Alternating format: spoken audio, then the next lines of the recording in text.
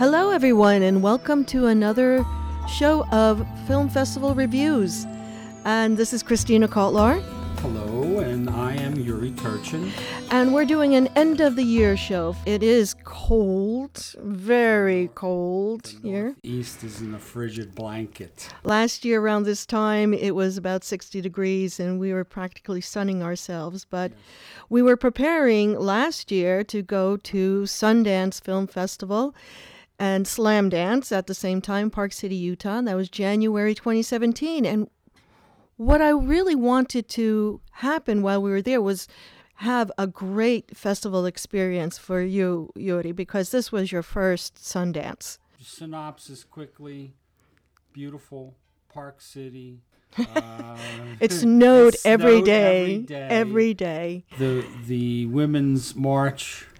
What was happening there, the reason why I try to focus or prepare for Sundance as much as we can with the types of movies that are going to be out there. And because we knew that the Women's March was going to be happening while we were there, it was a protest for the inauguration of Number 45, and especially because he was outed on national television on Entertainment Tonight and how he grabbed women by their... And we've seen the Pussycat hats. In any case, we were there, we were supporting, and we were looking for films, strong women films for this entire year. And that's what we're going to be talking about today. We got to Park City by Wednesday evening. So we had an opportunity to really kind of set ourselves up and give us the plan of action, because again, you had no idea what to do, where to go, and what to do next. But I knew you were a great guide. You structured our time there. We had no downtimes, or watching a movie, or going to some kind of film commission.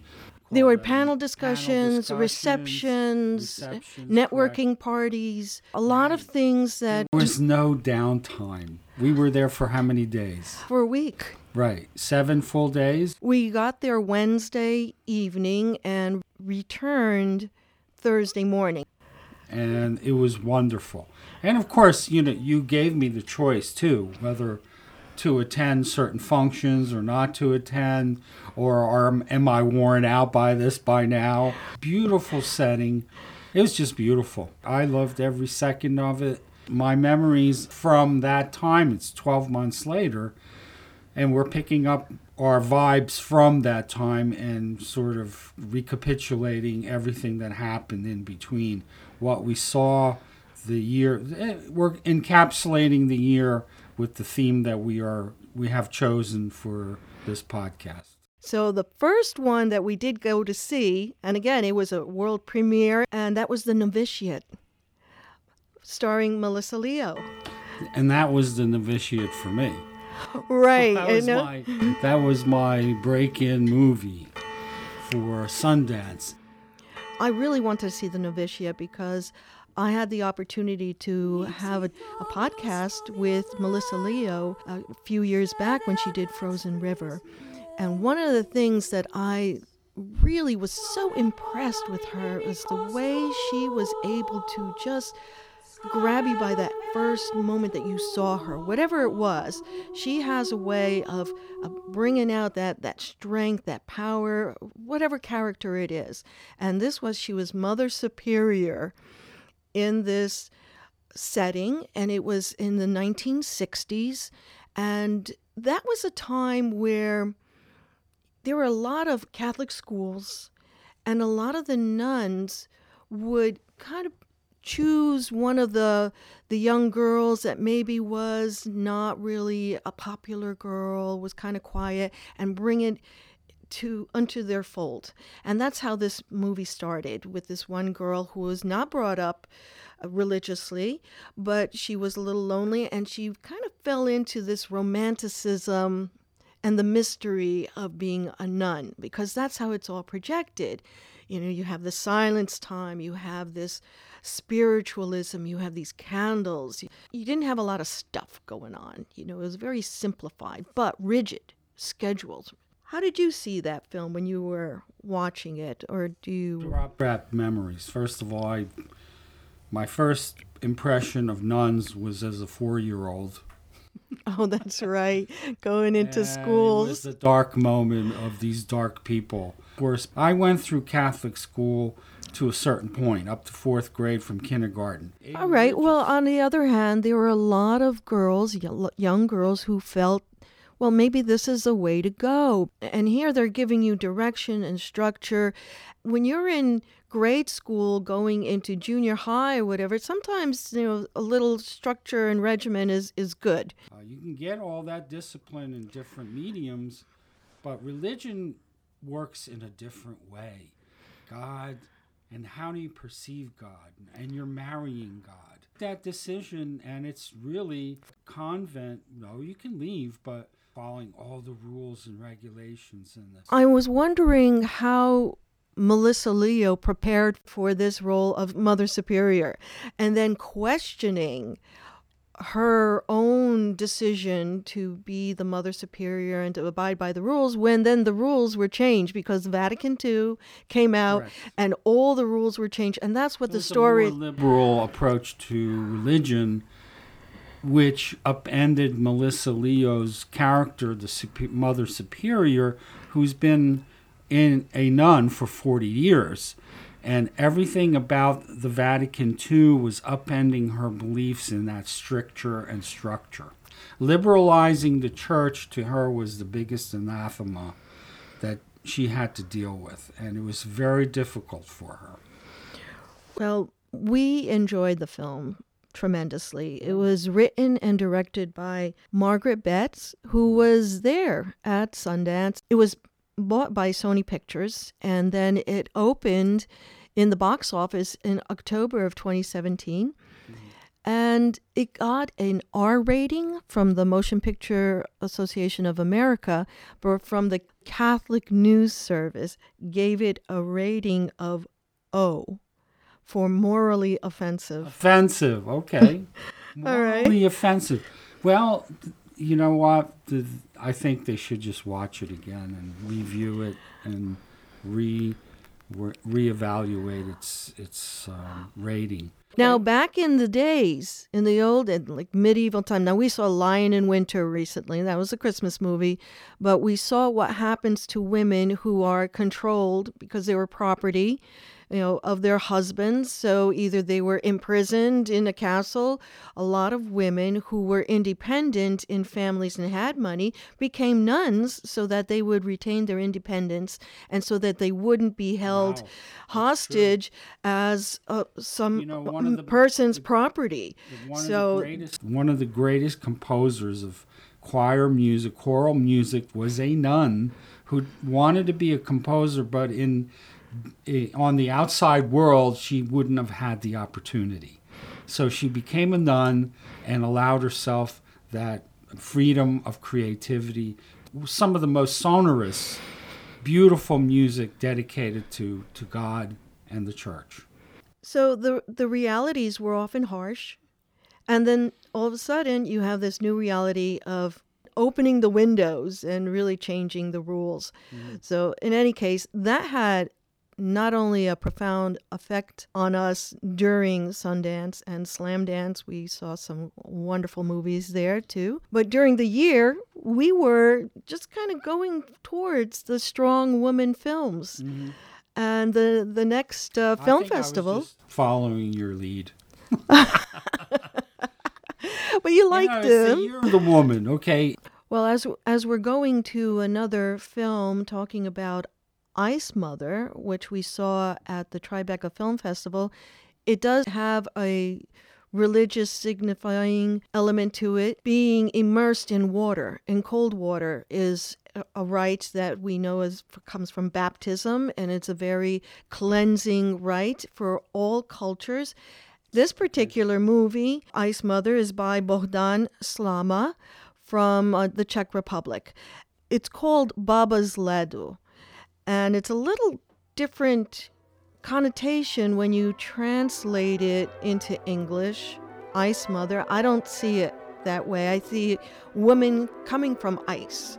and coming from a rebirth, because she is a woman, 67 years old, in a family situation that's very regimented. Same thing. She had the children and then was taking care of the grandchildren. She was cooking for them. She was taking care of them. She was a very regimented life situation. She lost her husband, so now she's living with one of her sons, and then and she has a dinner, a Sunday dinner, and she cooks that Sunday dinner. Well, then that time that one of her grandchildren was playing soccer and kicked the ball in the water, and then she met this community of ice water swimmers. It was freezing cold. I felt the cold swimming in the winter there, and she joined the community. Polo club. Well, I don't know if I could ever do something like that. But so what did you think of the movie? I thought it was an incredibly wonderful depiction of older people who have lost love and regain love for different things, for different reasons. Baba's Ledu, or the Ice Mother, met a polar bear that was swimming there, and he introduced her to that life. He lived in a squalor type situation, but he wanted it that way. Well, it becomes a community of people that are very supportive of one another, and I don't think she was getting that support. She was kind of trying to break out of that family unit. And that's always hard when you have a family situation going on year after year, and you are set in this family as a supporting role or a lead character. We see that at family reunions and family Christmases and holidays situations, gatherings. People are in their slot, feels that that's where they should be. And there are certain people that want to break out of that. I'm one of them. So I broke out of my supporting role and have become an independent person. I have a different way of celebrating holidays, which I enjoy, and I enjoy with you and with our friends. And this is one person who she kind of broke out of her mold as this ice mold. The spouse would have influence over the child of the mother, who is in this role to be almost like a servant for them. She was helping them. All right. So in any case, I thought it was a great film. I don't know about the music. I don't remember all of the music on it. So I think some of the music would really be supporting of it. So then, as we were going on over the summer, we saw Wonder Woman, which that just totally blew out the box office. And I don't think anyone really thought that it was going to do as well as it has. And I thought it was wonderful. I really enjoyed it. And we saw it in a movie theater that caters to tentpole movies. It's one of those big cinemas. It has how many seats? 500 or whatever, with the seats that kind of move back. Stadium seating. And the screen was just huge, and the sound system, everything. And so the actress, she did not get a lot of money for this movie. Right. However, because it was so critically acclaimed and everything, I hope she does better for the sequel. That reminded me of Queen Boudica. The stories there that we had, that's based on a real person, a real historical queen, but that was way back when. And Amazons is legendary. They say they know exactly who they were. I don't know. It was Herodotus who was talking about the Amazons. But I really enjoyed them creating that situation where we're watching this legend come to life. So that was fun. And then it goes into World War. And she went forward and just kind of brought it out.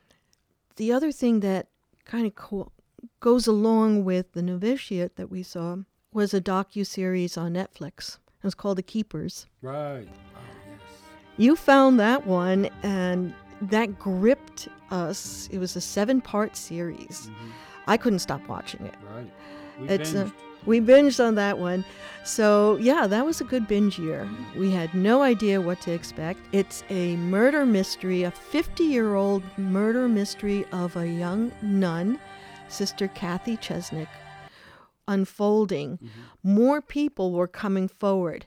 And that's what the director, Ryan White, was saying. He couldn't believe how #MeToo really became evident here, where people were coming forward when the series came out and more people were talking about it, to the point where now that the Baltimore Archdiocese is really being pressured to release some of the documents that they still have about that, because it was a just unbelievable story of things that were going on, and they still have not found the murderer. So in any case, it was just a well-structured, written, gripping series that was going on. I would like to see it again, because as you're watching, sometimes you want to see it so much, you anticipate so much that you forget what you just saw, and you're going, oh my God, I can't believe I heard that, and went on. So we like to do that. Well, the director's mother actually initiated his interest in this story. She influenced him into making this story. Was she involved, or she remembered the story, or something of that? We have to research that a little bit there. Remember. That was quite the show. We highly recommend that one, The Keepers. Definitely. Now, one last movie about nuns, because of course this is Christmas time. You hear the bells of St. Mary's. You have Bing Crosby being Father O'Malley and singing on all that. And we saw White Christmas. And so we have our traditional music, musicals and shows that we like to watch around this time. But The Trouble with Angels was... Right, because it's a comedy, and it has Haley Mills, who had starred in this film with Rosalind Russell, who was a devout Catholic, to be Mother Superior. It was kind of frivolous. They said it was formula and this and that, but I think very differently about it. I thought Ida Lupino, who directed this was her last film that she directed. She started directing in the 1950s, and then she directed television. So she directed a series of The Fugitive. She did Bewitched. She was the only woman that directed a Twilight Zone episode. So she took this on and worked really well with Rosalind Russell. And I really feel that she took every key scene and really made it important, really had something to say about it, that it wasn't just a prank that these girls made. It was something that changed them. And of course, that's what happens in the end. But that was a movie that the nuns in our Catholic school liked for us to go see and recommended that. There were some other ones that were on the list that you weren't allowed to watch. But I really enjoyed that film, and then when I found that Ida Lupino directed it, I thought, wow, that was a great way to kind of end the year with women who were very strong in film in the 1940s. And 1930s, 1940s, which we were doing just this past month, a lot of Bette Davis movies. We did Joan Crawford movies. We were watching everyone during that period of time, and I loved it. Some of these movies that we just talked about, or the shows that we're just talking about now, does influence, may trigger someone to come forward or to open up some of those memories, because a lot of them are put away. They're boxed up and put away. And as we opened up some of the gifts that have been coming around now at this time of year, we're opening up a lot of situations that will perhaps help somebody and make their life more enjoyable, seeing some of these films, and go on to these film festivals, because you're going to see films that you may not get to see anywhere else, ever. And we have a whole list of those. And so until next time, Happy New Year. We're going to do a lot more of these, because we enjoy just going out and seeing these movies and going to film festivals, retrospectives, other things that go on. Absolutely. Become a subscriber. Go to filmfestivalreviews.com. Subscribe to this podcast. It will just show up in your mailbox, and you could hear our next one as we come up. And filmfestivalreviews.com. Right. And this show was recorded at Wheat Sheaf Studio Productions, audio engineer Yuri Turchin, and produced by March Hare Media. Until next time.